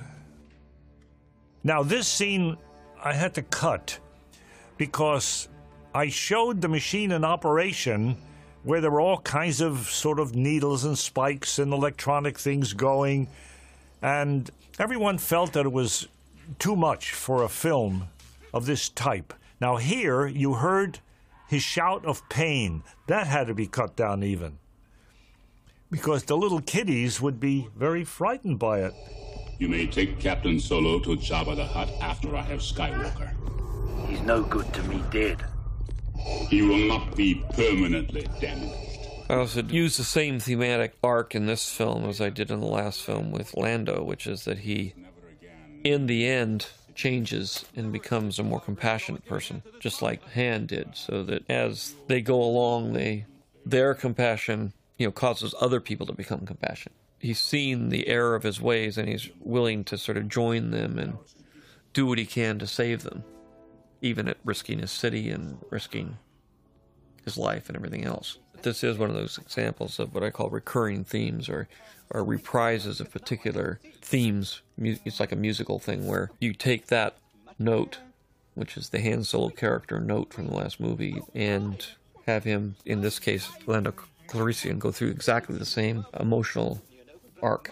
Well, the idea in this scene is that they're torturing Han Solo in order to cause him pain, in order to give off the vibrations in the Force that allow Luke to sense that there's something wrong. It's not a matter of asking questions, it's a matter of getting him to suffer, so that Luke will be attracted to the suffering and try to stop it.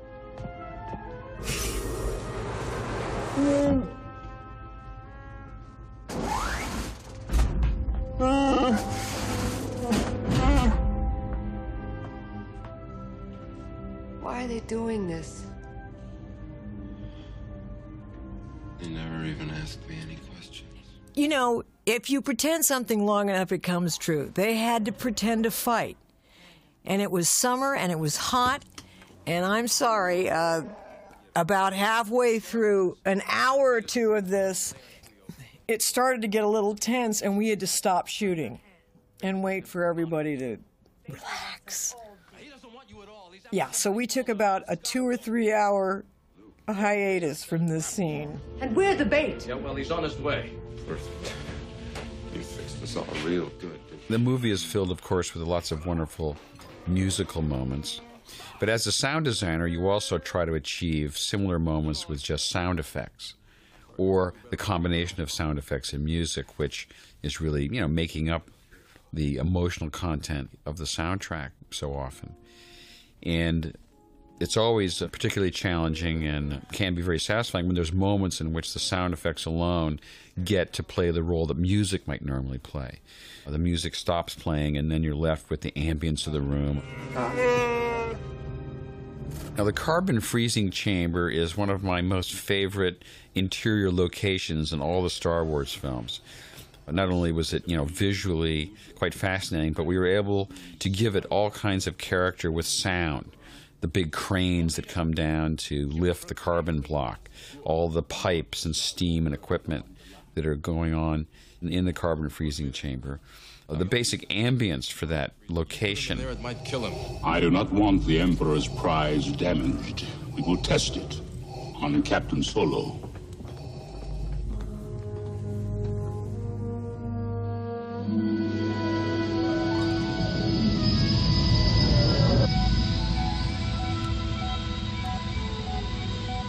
And so here he comes to a trap. We know that Darth Vader's there. We know that Han Solo is in trouble, and this is the Death March. This was about 30 feet off the ground. It was an all-black set with some lights. And it was a circle. And we could only build half the circle because there wasn't room to build it, and also too expensive to build a complete circle. So I shot everything facing one way and did the reverse against the same set at a different time.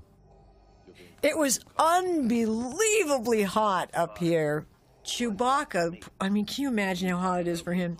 Plus, he started to smell like unbelievable. This is a hairy suit, though. It's not his fault. It's the suit that's starting to smell. I mean, everyone. It is a steam bath where we are. Chewie, this won't help me! Hey! I think Harrison and I might have been a little crabby on this one. And he tells him, take it easy. You got to take care of Leia. That's his last words, thinking about her. That's what's interesting. You got to take care of her. Like you took care of me is implied. And they kiss again.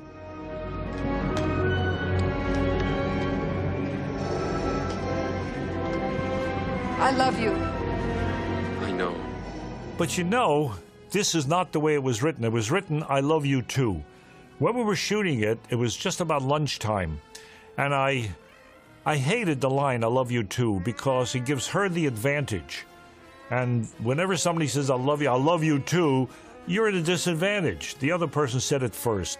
So I said, let's come up with another line. We shot I love you too, and let's come up with another line. Well, I came up with lines.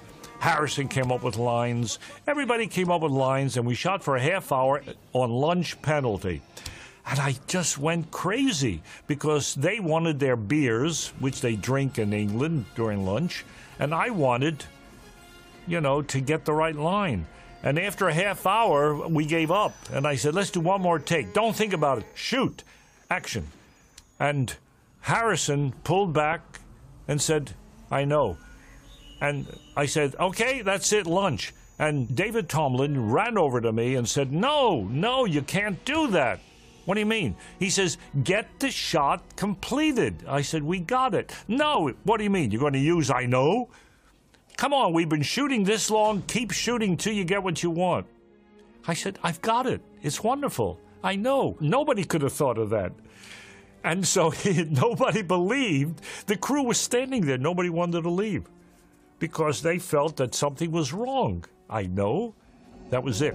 Oh, they've encased him in carbon. Part of the technical issues here is that the film has to end really between the confrontation between father and son. But just as with Obi-Wan Kenobi in the last film, I needed to have fewer cast members to deal with at the very end here. Bounty hunter.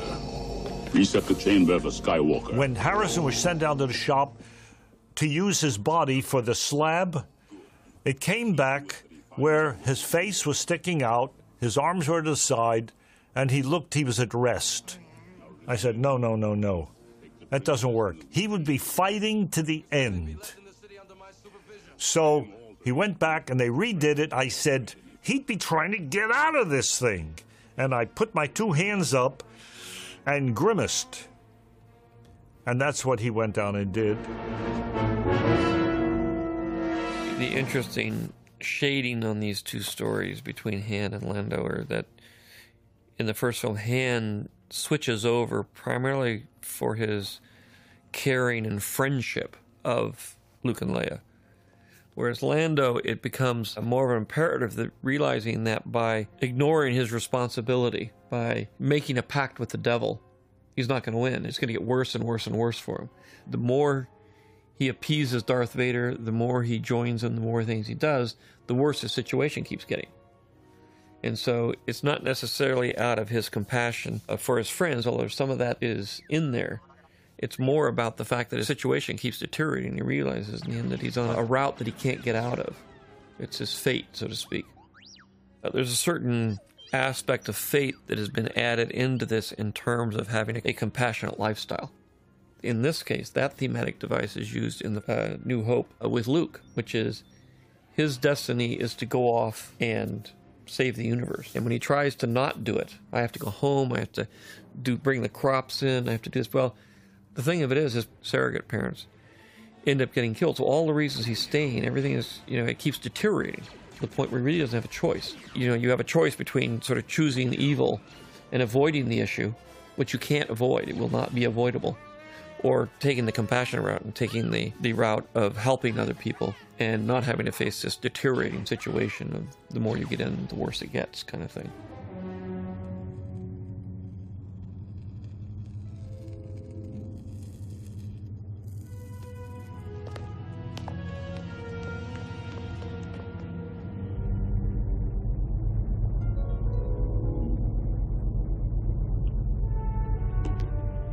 This is the beginning of real danger. Wham! That represents danger to me. When you have the teeth and a door coming down. Now here he is on the black set. It's quiet. He's alone, he thinks. It's dark. There's nobody to fight. Whoop, the lights go on. The Force is with you, young. And here is what he feared the most. Here is the real Darth Vader. You are not a Jedi yet. Kersh, more than anything else, decided to use a more slightly abstract look to this set and use mostly steam, because we were dealing here with this motif of hell in the middle of heaven, so to speak. So we wanted to make it kind of ethereal and lots of steam and smoke. So it creates a very almost abstract set and setting that is more steam than it is physical reality.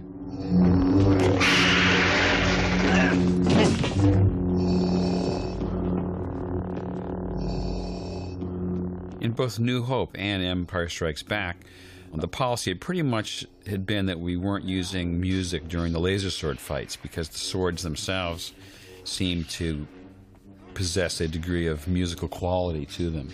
It was always one of the most satisfying moments to go through a whole sequence of shots in a scene with just sound effects, because once again, the sound effects give it such a credibility that sometimes that credibility is what gives it the most emotional impact.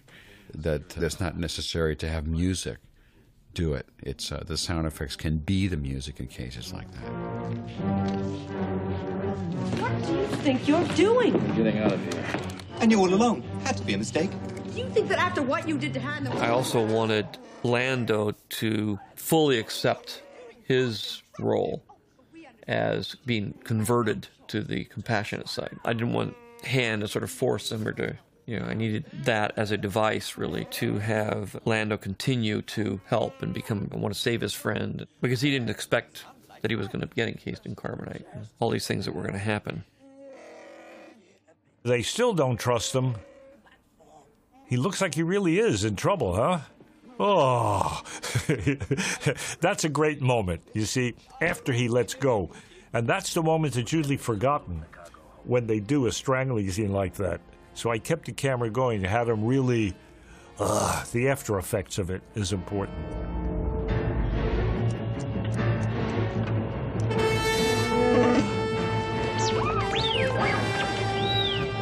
R2, where have you been? Now they got to get away from the stormtroopers. You'll notice that when he's running, the head's moving and the arm's moving. That was all supposed to be done electronically, but it didn't work. And the prop master came up with an idea on the spot. We were desperate. And he took him 15 minutes. He hooked up a nylon cable to the back of the hand and a cable around the head that was one end of it in each hand of Chewbacca. And he ran along with a fishing pole, pulling the hand up. And as Chewbacca ran, he just moved the cable that turned the head, and it was done again strictly mechanically, didn't cost anything.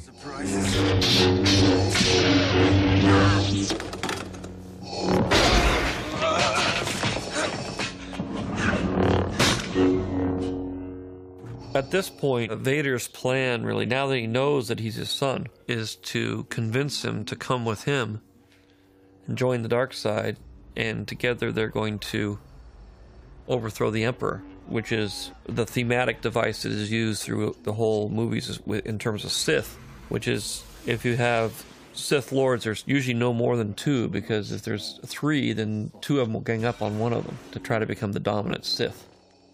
Anakin would have been able to do it if he hadn't been debilitated, and now he's half machine and half man, so he's lost a lot of the power of the Force, and he's lost a lot of his ability to be more powerful than the Emperor. But Luke hasn't. Luke is Vader's hope. His motives at this point are purely evil. He simply wants to continue on what he was doing before, which is to get rid of the Emperor and make himself Emperor. He only sees his son as a mechanism to further that ambition. It's his mad lust for power.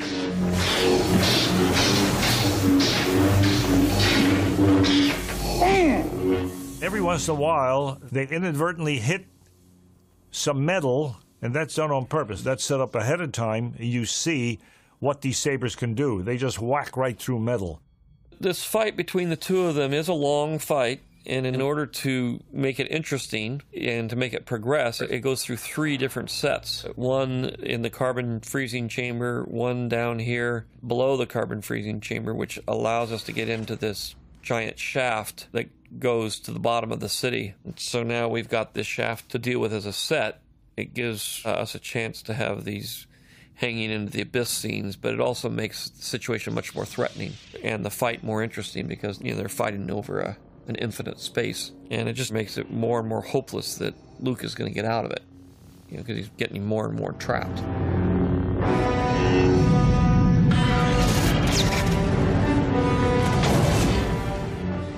I always hoped that the audience would understand that Darth Vader was pulling these things at him, you see. I think they do. Of course, we know his power. And then I had him hit a few times here, one after the other. Boom. Boom. And now the wind really throws those things out, you see? Huge wind machine. You most often get the proper sound by recording something that is not the actual literal device in question. Some of the best wind is produced by recording something else. Sometimes even just running a pencil down a piece of rough canvas and miking it closely gives you a beautiful sound of wind. And of course our hero has to keep going. The more difficult you make it for the hero, the better it is. And the nice thing about Darth Vader is he is the perfect bad guy because he's got so much power and he knows so much. It makes the hero better. That's the Hitchcockian principle. On a melodrama, you have to have a terrific antagonist for the protagonist to really flourish. And Darth Vader provides that. Supposed to know a power socket from a computer terminal.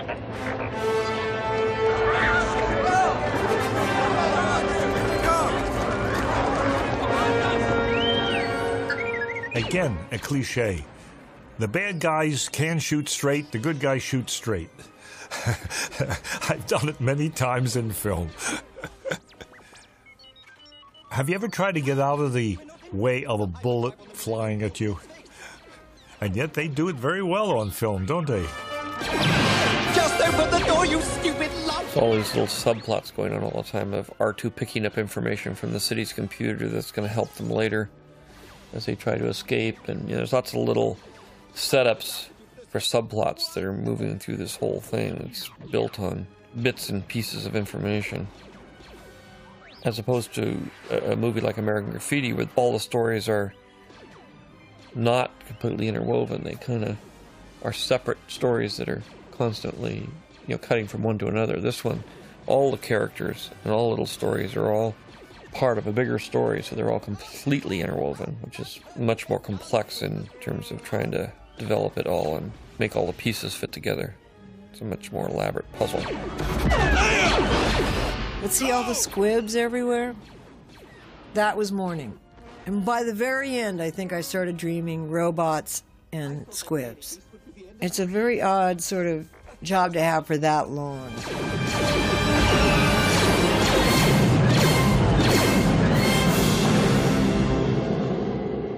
Now this is a huge set, but not as big as it appears. It's part painting and part actual set and part miniature, all blended together.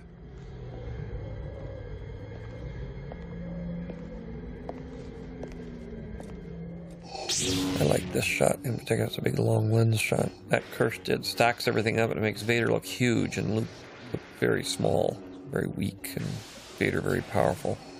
And this is where Vader reveals himself in terms of what his ambitions are, which is to have him join him to help overthrow the Emperor.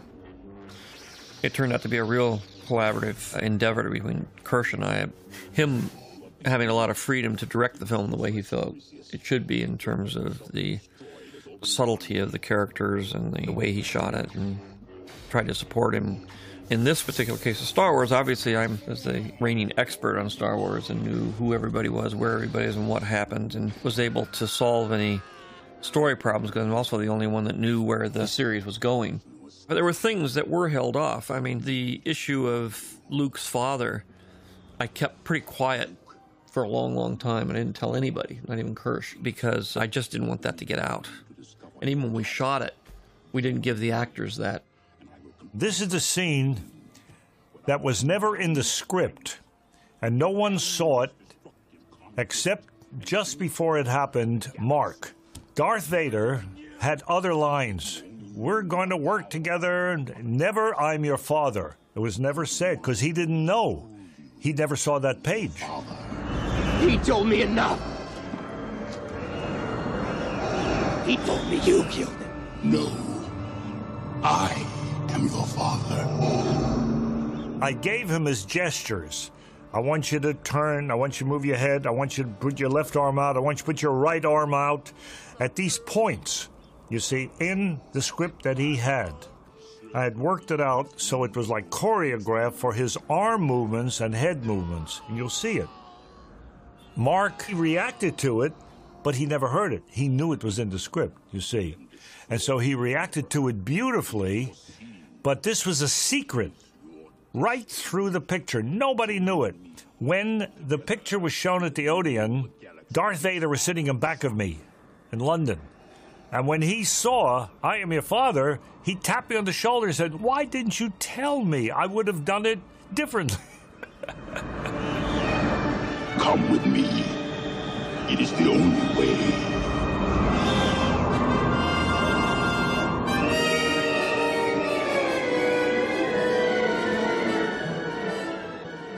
I was very concerned about this ending, especially in terms of children and whether they'd be able to manage it.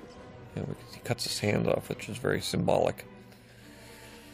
And what a young boy would think about this if he had to deal with it. And there's no resolution to it. But I talked to a number of psychologists who basically said that most kids, if it's too intense for them, will simply deny that it's true, deny that he is his father. Thinks he's just lying to him. And most of them said cutting the hand off wouldn't be a problem because he gets a new hand at the end. But those are the kind of things you consider when you're going through a story like this, especially since you know a lot of people are going to see it. What is the potential to cause damage? It's not something you have to deal with if you have one film and it has a resolution at the end. But this one doesn't get resolved until the next movie, which when I made it, it wasn't going to come out for another 3 years. And more than anything else, that was my biggest concern about this ending, was that it really wasn't an ending. It was the bad guys win and the good guys limp home wounded. The films are designed for young people. They're designed for everybody, but these are really designed to be emotionally healthy, even though they have a lot of violence and that sort of things in them. The past has said that that isn't usually the issue for younger people. The issue is really how the violence is portrayed and the consequences of the violence and what it means in a cultural context, which is, do the characters care about it? Do they care about each other? Is there any respect for human life? And that's why most of the people that get shot in these movies are stormtroopers. They're faceless. Most mythology is pretty gruesome. Even most fairy tales are pretty gruesome. And so I'm pretty aware that human nature was to tell these stories and make them be very powerful in terms of their consequences. But now that we have sort of can take a more learned look at these things, it alerted me to the situation that without the ending of the movie, without the next ending, might be difficult for some kids. It's a unique situation of telling a story in 3 parts, where you can't see them one right after the other. In those days, it was really, you were going to see one movie, and then 3 years later, you're going to see the other movie. So if a kid saw it when he was 9, he wouldn't see the next one until he was 12. Left a lot of kids hanging. The background in these, some of these were real photographs we had, and some of them were paintings of the clouds, the real sunset look. Now here's a shot. That shot right there is a little doll, a little G.I. Joe version of the character sticking up through a model. We just needed to get a shot of him coming up to the outside, and they'd never had a chance to get one in England, so we did it with a little tiny model. A quick shot came out okay. And he gets rescued, and off we go. When we did Darth Vader, we had to do all his dialogue over in the studio. And so I went down to Ben's place and sat down in front of a mic with the script of Darth Vader and speaking into the mic like Darth Vader would. You are my son, I am your father. I would do it that way, you see. You will do as I say. I did all the lines this way, because I had the markings of his movements, his arm movements and head movements, and I did them all, and Ben recorded this. And he did a great job doing the temporary voices. And it's not just a matter of getting the timing right, it's also getting a good performance. And, you know, the director is usually the best one to project that performance forward. And he would do so while the editing of the film was taking place. We would get a track from Kersh that would be him as Darth Vader. And we get a track for him on occasion of him as Yoda. In both cases, he would imitate the voices, and they were reasonably good. And the performances were good, and that was used for the timing purposes. My dialogue was played to James Earl Jones, who lost his voice by the end of the day doing it like I did, but he just followed my voice and had all the keys to the movement and the character. That was an interesting way to work. R2-D2, you know better than to trust a strange computer. Ouch! Pay attention to what you're doing!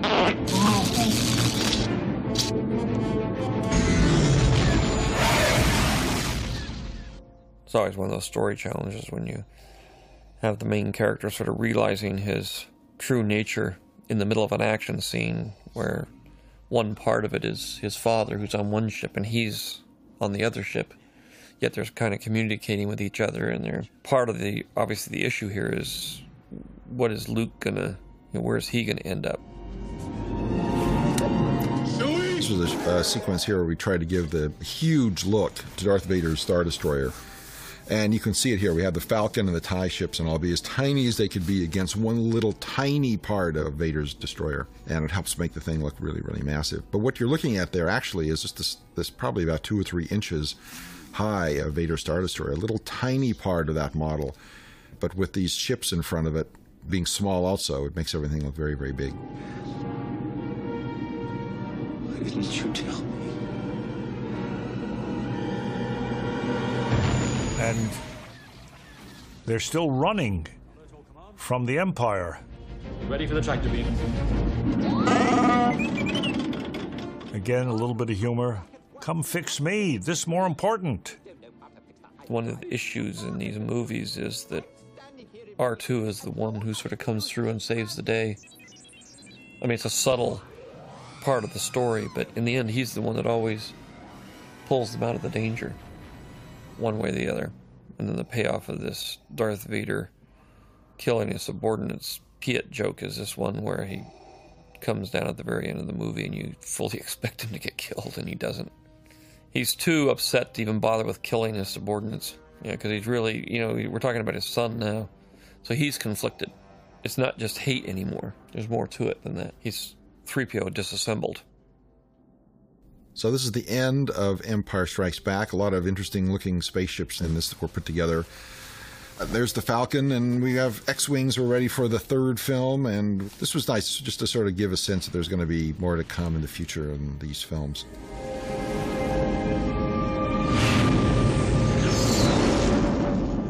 These were views where you look down and you see inside the ships. That's a little tiny set that was built inside of the little Falcon, probably 3 or 4 inches wide, a little cockpit in there. When we find Jabba the Hutt and that bounty hunter, we'll contact I purposely made his new hand realistic looking, whereas you'll see when the same thing happens to his father in episode 2, and his hand is not realistic looking. He wears a glove over it, but it's like just a metal hand, which is what gets cut off in episode 6. But there is, again, this recurring theme of both Luke and his father have their right hand cut off. I wanted very much to not have that hand that's put on him, a prosthetic hand, to have it a dead thing. I wanted it to have feeling. I had them take a needle and stick it in the palm and on the fingers to have them twitch, which said to the audience, he has feeling in them. So it means he can make love, he can do things, he's a whole man again. And the search starts, which of course has to lead to the third part. And there goes the Millennium Falcon, off on a journey around the rim of a galaxy. Now you see, I've got no big climax here at the end, but it's the second movement of a symphony, the second act of a play. It has to lead to the third. So all I could have here was emotion, caring for the people. What's going to happen to them? Remembering that Han Solo is somewhere in space, locked in a carbon box.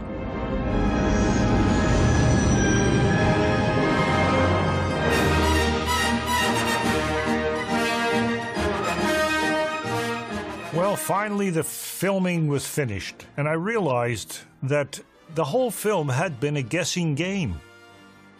I was never sure that the special effects would really work with what I had shot, or rather, what I had shot would work with the special effects.